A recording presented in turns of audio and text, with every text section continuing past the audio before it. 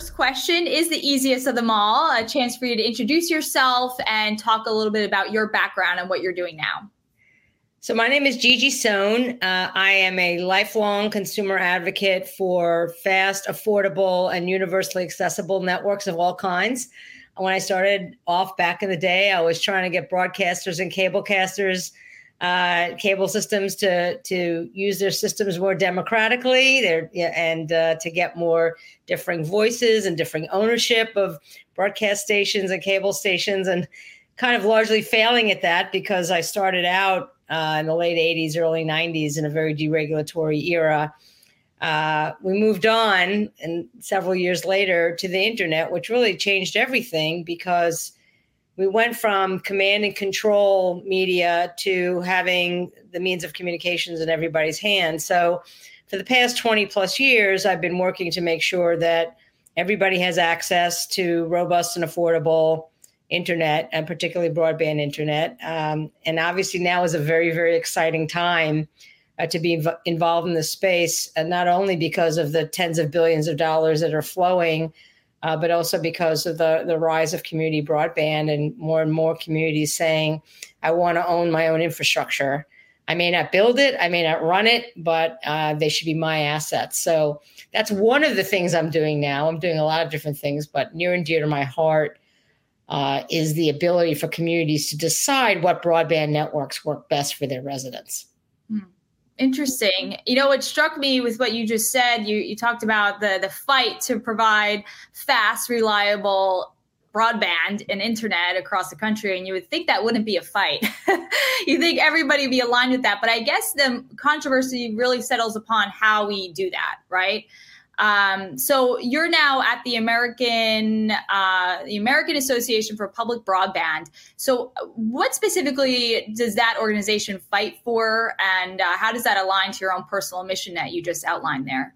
Yeah, so the American Association for Public Broadband, or AAPB, which is how I'll refer to it in the future, basically promotes and defends the ability of communities to decide whether to own their own broadband networks. And there are all different kinds of models within that. You have the utility model, like you have in Chattanooga, Tennessee, or Wilson, North Carolina, or Lafayette, Louisiana. We had an already existing municipal electric utility that decides to provide broadband. Similarly, co-ops are the same. You know, you've got about 200 cooperatives in this country who are they are community owned or owned by members of the community entities that originally provide electricity and now are providing broadband. But some other communities, they don't want to build it. They don't want to own it. They don't want to run it. They just want to own it. They want to own the assets. So there are all these public-private partnerships. And even among those, there are different models. There are, there are open access systems where somebody builds a middle mile or builds actually the infrastructure all the way to the home, and it's come one, come all. I mean, this, like I said, there's a lot of different models.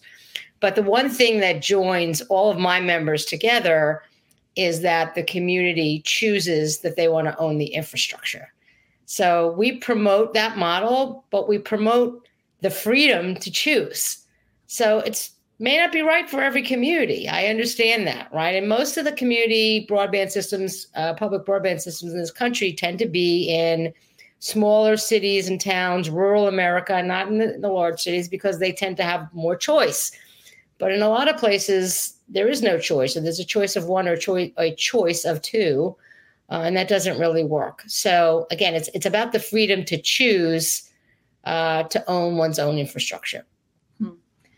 Very interesting to think about all the different business models and how it can be customized to fit that city and its needs and the existing players who are there.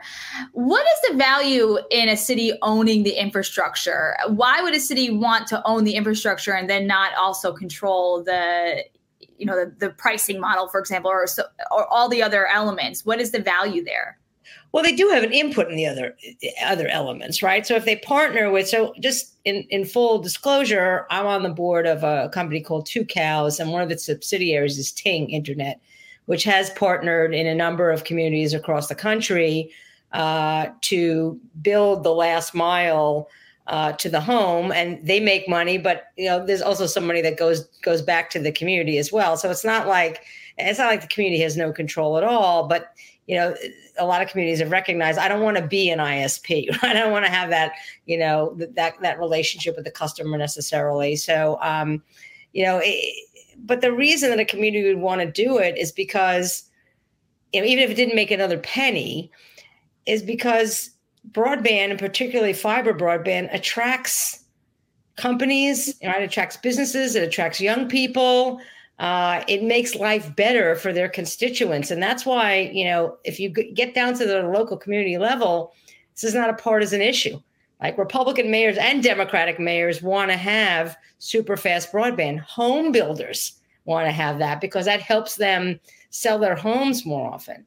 The difference between community broadband and what the private enterprise produces is that communities care about getting people connected, making sure they have it and they can afford it, and making sure that it benefits the community, as opposed to, private companies looking at its return on its investment. And there's nothing wrong with that. That's capitalism.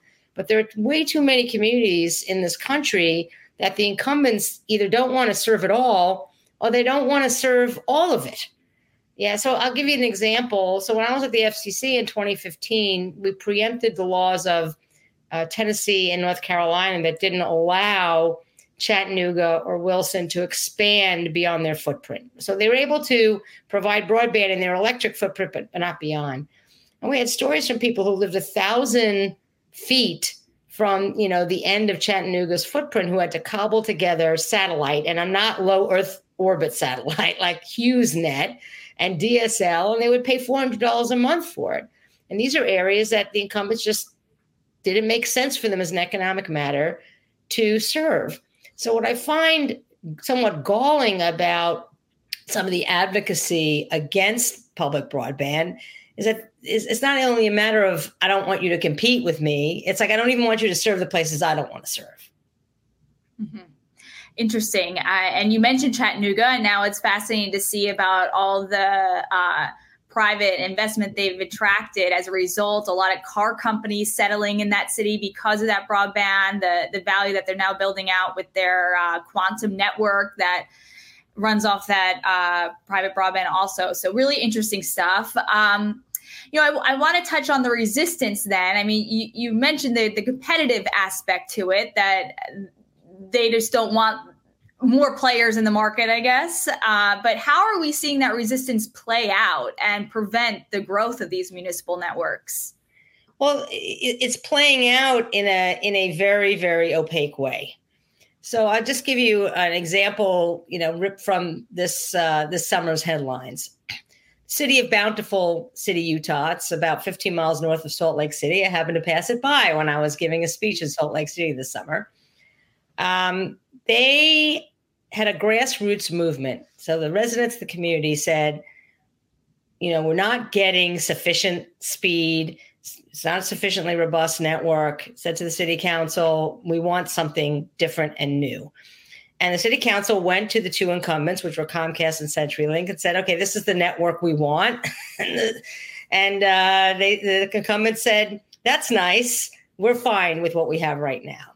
So by a 5-0 vote, the city council of Bountiful City contracted with Utopia Fiber to build a community network. So a network, again, that the city would own the assets, but Utopia would build it and they would run it.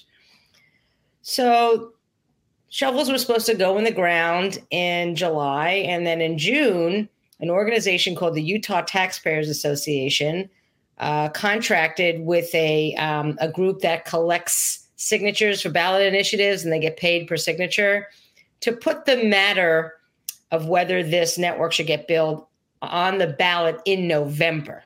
All right. So again, shovel's supposed to be in the ground in July. And people, look, I've signed ballot initiative petitions, not fully knowing what was going on. So, a signature collecting organization knocked on doors, said, we're for the fiber project. We work for the government, both of which were lies. Sign this petition so we can vote on it in November. And they got enough signatures to put it on the ballot. But the city council was infuriated. Utopia was infuriated. AAPB was infuriated. I had a big op-ed in the Salt Lake Tribune about it because nobody knew who this Utah Taxpayer Association was, right? They didn't list their staff. They didn't list their board. They didn't list their donors. And they were told falsely that this was, putting it on the ballot was helpful when indeed it would have delayed the project at least 8 months and cost the city $1 million or more. So what was interesting was the city and Utopia worked very hard to educate the public, the members of the public, the residents of Bountiful City. They were pretty angry themselves, and enough people took their name off the petition that the petition failed. So once you reveal who's behind, right, these initiatives, and the cable companies don't do it in their own name, because if they did do it in their own name, that wouldn't be beneficial to them. So they hide behind these surrogate organizations who they pay and try to get them to do the dirty work. But that upsets local residents, particularly when they were the ones that were the motivation behind getting this network built in the first place. And to talk further about the early stages of approving this sort of network. So the city council decides it wants to do it, and it's working with Utopia Fiber. So when does the public come into play and help approve that? Or is it just because the council members are electing, they know what they stand for, and therefore they know they have public support? Well, it's not as simple as that, right? I mean, there's a lot of due diligence that if you do it right, and if you want this to actually happen, you have to do a feasibility plan. You have to, again, the Bountiful City Council spoke to the incumbents first and said, do you want to do this? They put out a request for proposals. You weigh different proposals. So it's not like, the city council and the mayor just went to Utopia and said, let's do this, right? I mean, there's a lot of seeding of the ground. When I say seeding, SEEDING, of the ground that needs to happen first. And you also have to make sure that you really have the support of the entire community, right? It's not going to just be a few noisy voices in the community. You got to have the support of the local, the library, and the universities, and the Chamber of Commerce. So, I mean, Bountiful City the city council really did the work they were supposed to do so they could make the case. Like, we've got community support. We asked the incumbents and they said, no thanks, but no thanks. And, and Utopia was our best offer, right? So, again, it doesn't happen like that. It took several years to do it right. Mm-hmm. Yeah, that's interesting. I think it's important to talk about how it had public support from the get-go, and then you're basically redoing the process again when you have to go fight against these associations. So I know there are different business models here, but how do you foresee it all working together with public and private? Are there success stories you can reference? There's tons of success stories of all different kinds, right? We talked about three of the municipal kinds. There's Loveland Pulse, which is, I think was named the #1 ISP in the country because of affordability and robustness. There's Fairlawn, Ohio, which, again, just built it from scratch, right? It doesn't always happen. You've got Holly Springs, North Carolina. That's a public-private partnership with Ting. So is Colorado Springs. Yellowstone Fiber, which just launched a couple months ago. That's also Utopia Fiber, sort of, helping to build. Utopia is a private company, right? It's not a government company. You've got 20 or so cities that have partnered in Utah with Utopia.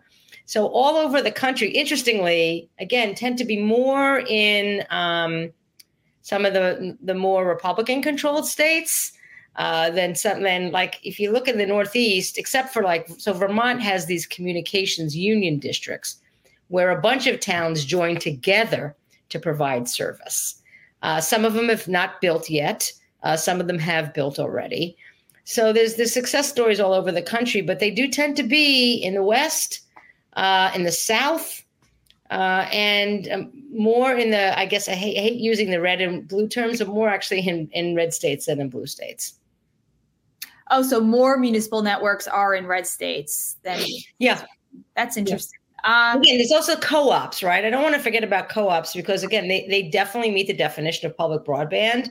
So, co-ops are member-owned, members of the community that, get together and pay due, and the paying customers, that's what makes it run. And that's absolutely public broadband. You see those all over the country, but like there's a lot in Missouri, again, a lot in Louisiana. And again, they started off, so they're more kind of like the municipal model to the extent that they started off as an electric utility and now have sort of moved into broadband. And it's about 200 of them in the country, but there are many, many, many more electric co-ops. So I'd like to see that model also expand. Interesting. Right. As seen in Chattanooga, I believe. I've read that some of the criticism or the ways people kind of lower expectations with these municipal networks is they say, oh, well, they're mostly in small cities. Like, can it really take off in a big city?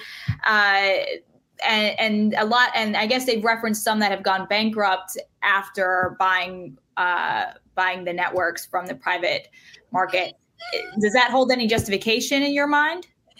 Let me address one at a time. So what if they're just in small cities and rural areas? Those are the places where the incumbents don't want to compete with each other, right? So might it come to a big city? Maybe. But my whole point is the city should have a choice, right? They should be able to do their own feasibility study and determine that this is either right for us or wrong for us. Anybody who says that I'm advocating for every single city and every single in the country to have community broadband, and that's the only way to go, is obviously misrepresenting what this organization is about and what I've been advocating for a very long time at this point. The point, again, to beat a dead horse, is freedom of choice. There should be no legal or economic or procedural barriers in the way of making that choice about whether it's good for you. And yeah, it's the little cities and the exurbs and the rural areas that are not getting served by the incumbents. So yes, naturally, or they're not getting served in a way that, satisfies their residents. So yeah, that's why they're moving this way. And they should be able to move this way. So I don't, if community broadband is only something that are in cities like Chattanooga or, cities like Raleigh, North Carolina, or places like that, I'm fine with that. So long as they're allowed to, to prosper. So let's talk about, the arguments against, and at this point, I would call them myths. There's two. One is they're all failures. All right. And if you look at the examples that the companies use, again, never in their own name, they either pay academic institutions, including the one I graduated from law school from, or these, dark money groups to come up with this research or to talk about the failures. And the failures are almost entirely decades old, at a time when there was not a demand for broadband and the price of equipment was very high. Were there failures at the beginning? Absolutely. Like, was the Philadelphia public Wi-Fi experiment a disaster? Yes. But do we also want to talk about the disasters in the public sector and private sector? Excuse me. Adelphia, all the money, the public money that went to companies like CenturyLink and Frontier to build in rural areas that never got built or got abandoned. So let's not talk about, failure in the public sector until we talk about failure in the private sector, but also the examples that are used all over again, including like Provo, Utah, which is now part of the Utopia system. Yeah. Utopia had trouble getting off the ground, again, at a time where the economics of providing broadband were much different. Now the cost of equipment's gone down. The demand for broadband obviously is huge, and the pandemic has, sent it through the roof. So that's the first one. They're all failures, and it's the same, like 3 examples from 20 years ago. Again, will there be failures in the future? Of course there will be, but there are many, many, many more successes. The second argument, and I love this one because it's so thin, it almost sometimes makes me laugh, is that the private sector shouldn't compete against taxpayer dollars, against local government, right? They said we're the private sector, and we shouldn't have to. It's an unfair advantage for government to be involved in broadband, right? We're competing against resources that we don't have. Well, please name me one big company, and they're the companies that tend to fight this, that don't get a federal dollar, particularly now. Billions of dollars in affordable connectivity program money, soon to be billions of dollars. And as far as I know, every single cable and telecom company, all the big names are all going to go for the BEAD money, right? The Broadband Equity Access and Deployment Fund. So this kind of notion, and of course they all use public rights of way, but let's just set that aside. So the notion that somehow, community broadband is competing against this purely private enterprise is a joke. And the fact that they're still making that today, particularly in light of the billions of dollars that have come out of the ACP and the billions of dollars that came out of the ARPA, right, the American Rescue Plan Act, and the billions of dollars yet to come, is like, I can't even believe you're still making that argument. Yeah, true. Interesting. Well, so speaking of all the funding that's set to come forth, the BEAD funding is on the way. First of all, do you think there's enough being dedicated properly to the build out of municipal broadband? Has that been a focus? And how can we expect for that to change as we move forward? Well, I think the Biden administration had it right at the beginning. They actually wanted community broadband systems, public broadband systems, to kind of basically be favored, right? Have kind of a leg up in the process. And not shockingly, that didn't make it into the final legislation. That being said, right now, I'm just fighting to make sure that public broadband entities at least have a fair shake. So one issue that AAPB was very involved in was around the requirement that NTIA had that every BEAD applicant have a 25% letter of credit from a Weiss-rated B- bank. And I was a part of a large coalition, not just community broadband, but also minority, female-owned, small-owned, even some medium-sized broadband entities. We pushed back very hard on NTIA, and we got relief. They gave us a bunch of alternatives that can be used instead of a letter of credit. So, have to make sure that at a bare minimum, public broadband is on a level playing field and not disadvantaged. I do worry that some of the scoring systems that some of the states are putting out inevitably favor the incumbents. So one state, it's escaping me which one, says you get 40 points out of 100 if you can do a 40% match, right? As opposed to a 25% match. Well, who's that going to favor? That's right. Or, you get more points the more people you serve. And as it seems neutral and it seems like it's a logical matter that makes sense. But if you're a community broadband network, if you're a public broadband network and it's outside your community, right, you're not going to want to do that, right? So that really also, I think, favors the bigger players. Mm-hmm. And look, it's a tough balance, both for NTIA and the states, because you want everybody to be served. And you also want everybody, you want to spend the money as efficiently as possible. States are already saying the $42.5 billion isn't going to go far enough. So I get the difficulty of the balance, but I think the states have to be really, really careful, not to inordinately favor the incumbents in the interest of speed and ease. And obviously for some states, you've got the state broadband offices are so different. Some are like fully stocked, like Maine has 21 people, Arizona has 3, and moving to 8, I understand. So there's a lot of differences, but we want to make sure that at a bare minimum, the public broadband entities have a fair shake. The other thing I just want to also mention is, like, to the extent that a lot of community broadband systems are in our small cities and towns, they're not going to be eligible for BEAD anyway, right? Because those areas will be considered served. So, like I said, it is a concern, particularly for the most rural of my members. And like I said, we're going to do everything we can to make sure that they can have access to this funding. Interesting. When you talk about your members, how do states or cities become members? I guess can you talk more about your membership and who's included there? Yeah, so we have voting members and non-voting members. Like the voting members are, local state government officials, community network operators, anybody who's affiliated with with a community broadband network. But we also have non-voting members. We have lots of vendors who are obviously interested in getting in front of these public broadband networks. We have just friends of public broadband who think it's a really good idea. So anyone who can become a member, my website's aapb.us, and click on the membership link at the top.